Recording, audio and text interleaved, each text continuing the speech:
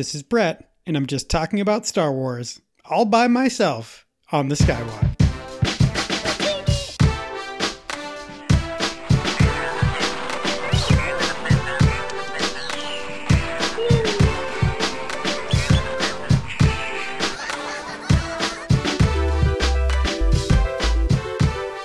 What's up, Moof Milkers? Welcome back to the Skywalk, episode 120, and today I will be talking about the Mandalorian Chapter 14, The Tragedy. And I'm doing it myself today for a couple of reasons. One, Jeff didn't watch the episode because it was too short. Secondly, scheduling has been difficult lately, as you know. Our dear pal Jeff and co-host Jeff has been raising a foundling, and scheduling has been tough. And thirdly, I know exactly what I want to say about this episode. And so from the lazy perspective, I know I don't have to edit a thing. So let's talk about the tragedy. But before we do, social meteors. This is where the good Moof Milkers can find us on social media. On Apple Podcasts, search for the Skywalk. Sky as in sky and walk as in the thing you cook in, spelled W-O-K. Subscribe there and leave us a review. Spotify, the Skywalk. All right, guys, I don't have the notes today. What's next? Somebody tell me. Someone tell me quick. Someone tell me. Why is no one telling me? Disgracebook, facebook.com/the Skywalk. Don't go there. Facebook is trash. Twitter @the Skywalk. Instagram, the Skywalk. And Podomatic is StarWarsOverCoffee.podomatic.com. And all the other social media platforms such as Stitcher, Podbean, Amazon, Google something, Radio something, etc. I want to get right into it. And maybe, if there's time, I will get into a submission or two from the fail bag. And thank you again to everybody who wrote in about this recent episode and about our last episode. We really appreciate hearing from you all. The tragedy. So first of all, I think we can all agree that the tragedy was the Razor Crest, right? But the reason I want to talk about this episode, the first time I watched it, I absolutely hated it. Which is really funny because we've talked about Chapter 6 of The Mandalorian, The Prisoner from last season, that I really didn't like. And I kept thinking, like, this time it's going to be different. The 6th episode of this season is going to be amazing. They're going to do a much better job. And frankly, like, I do think they did. I think this one was better. And although Jeff might not like the short length of this episode, I kind of love it because I don't think it should have been any longer. I think this is what they had, and it was the perfect length. I thought it was a goofy episode. I find it very easy to make fun of, but I want you to know that this all comes from a place of love, and that when I watched it the second time, I definitely liked it a lot better, and I still think that there is a lot to like about this episode. First of all, my negative reaction to it, you know, your first tendency is to be like, well, what's different about this one? Oh, it's the director, Robert Rodriguez. He's never directed one of these before, so let's blame him. But you know what? Jon Favreau wrote it. So if you agree with me and didn't like this episode, I mean, a lot of what was wrong with it was the writing, the script. I mean, what was wrong with it to me? And if you enjoyed it, I'm really, really happy that you enjoyed it. I got some ABC Agents of S.H.I.E.L.D. vibes from this one. I think some of that is how it was filmed. So I didn't really like that thing. I don't know if it's more frames per second or less frames per second, but there's this weird, like, sped up effect to some of the action scenes. And I don't really like that. I'm not a fan. Maybe you like it. I know I don't. What I did love about this episode, I love the Mando character development at the very beginning. Such a simple thing, but Mando saying Grogu and getting a kick out of Little G's response was awesome. I loved it. And the fact that he chuckled and laughed, like, I don't know, but I don't think we've heard Mando laugh before. And I think we really needed that. Things, for me, immediately took a turn for the worse when Mando started reiterating the plot, not only of the last couple of episodes, but really of the entire series. So I guess, you know, if you haven't seen the first 13 episodes and you really need to get caught up and you don't want to just read a synopsis online, this was good. Otherwise, I don't know why he's telling the kid all this stuff. I also didn't really like the way he just seemed dumbed down. You know, he's asking Grogu, don't you want to learn that Jedi stuff? You know, as if, I don't know, like, as if he doesn't know anything about it himself. I thought that was a little weird. I thought generally in this episode, the Mando was just kind of dumb. He keeps making the same mistakes, but more on that later. So Mando quickly arrives at the planet Tython, and that was surprising, and that was kind of cool, because I think we started to feel like we were figuring out the rhythm of this show, and I think most fans thought, myself included, that we weren't going to get to Tython until the end of the season, maybe. So it was kind of cool and refreshing that, like, hey, nothing bad happened on the way there this time. They just got to their destination for once. So that was kind of cool. I thought the approach, those shots were really cool. The establishing shots of that planet, it looked a little bit plain, but the location did look ancient up on top of that mountain. So Mando brings little Grogu to the top of Pride Rockhenge, which is what I'm calling it, for some wireless charging on top of a rock nipple, which is what it looked like to me. So Grogu sits there, and again, Mando acts really stupid, like he's looking for a button to press or something. Has no idea that the Force is a mystical thing. You can't just turn it on and off. And he only gets dumber as the episode goes along. Then we get an awesome shot of Slave One flying into the scene. And man, I thought that was so well done, because you saw it pretty clearly, but it was also sort of obscured by the stones at Pride Rockhenge. So it was still a little bit mysterious, but if you're a Star Wars fan, you absolutely know what it was right away. And that was great. So that ship lands. Mando turns around to find Grogu in a blue force field, meditating in a very classic meditation position. Mando tries to take him out of that shield for the first time. For the first of 3 hilariously ill-advised attempts to remove him from this blue force field. And they got more ridiculous every time. But anyways, seeing that he can't get him out, Mando goes down to see, like, what is this ship? Who's coming out of it? And there he meets with Boba Fett and Fennec Shand. I love that. I absolutely love that. I love that she's back. I think a lot of fans agree. Most people didn't think she was really dead in season 1 when goofball Toro the lawnmower shot her in the gut. I'm really happy to see her back. Mando has a little bit of a convo with Boba that sets the stage for a little confrontation. Then the Stormtrooper clown cars show up. The good thing I can say about this is that I immediately recognized it as First Order-ish. So I would say that's good design. That's like good, the type of stuff that we don't really think about, but the people designing the show have to think about implying these connections and making sure that communicates to fans. So I think the fact that most of us looked at it and said, that looks like a First Order ship from The Force Awakens at the beginning of the movie, that's a good thing, because there's obviously a connection there. Then a lot of gratuitous violence happens for some reason.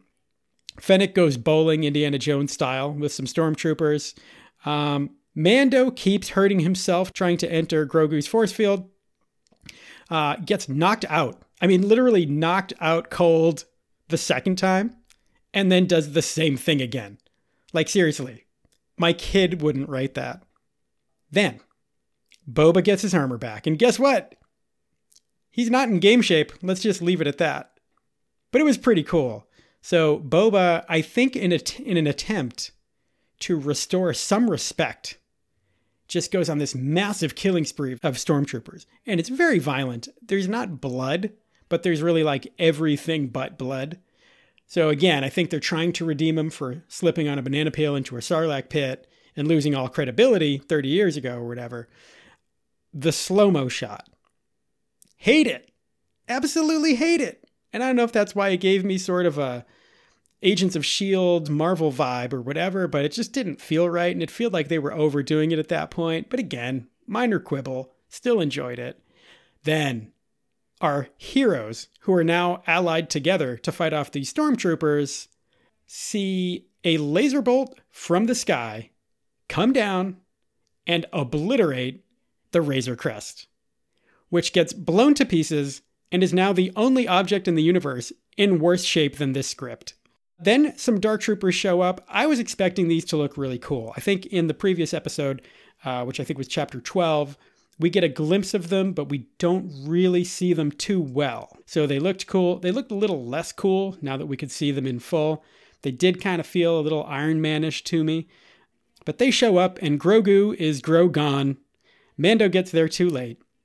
And what I found a little weird was after the touching moments of the last episode, when he really, really bonded with Grogu. And even at the beginning of this one, he finds Grogu's little ball, sure. But then he seems to get over it kind of quickly and is just kind of like, all right, I'll go round up the gang and we'll get him back.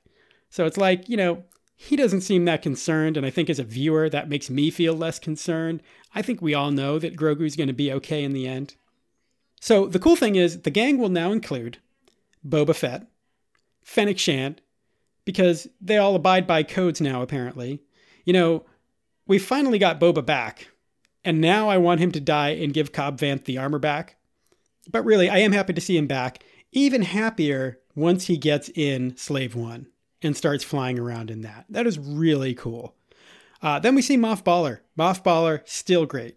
Like, this dude has never had a bad scene. They use him sparingly, which I think is a good idea. And Moff Baller wants Dr. Pershing to squeeze little G like a little force lime and get all that midichlorian juice out of him.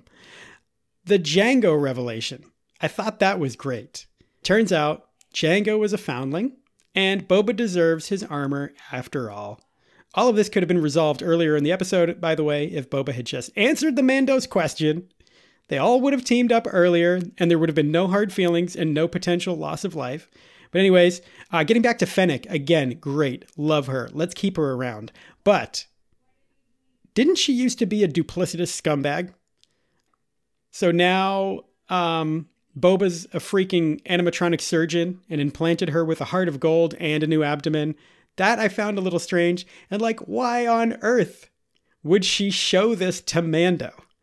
These people are hardened bounty hunters who will kill you for anything. And she's just like, oh, you want to see my new insides? I thought that was a little weird. But anyway, this was an episode sort of full of classic TV tropes. And it was a little goofy. But in a way, it's also the most fun 80s show you could have in the year 2020. The Slave One looked great, except when it looked totally fake. There were a couple of shots where it didn't look that great, but mostly it looked really good.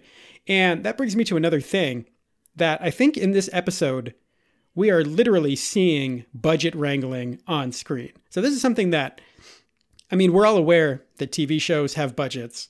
Dave Filoni talked about the budget of this show, it being the budget of a TV show, not the budget of a movie. And in fact, if you received your Art of the Mandalorian book in the mail this past week, it's mentioned in there, I think either Favreau or Filoni says, they had a third of the time and half the budget to create basically double the content of a movie.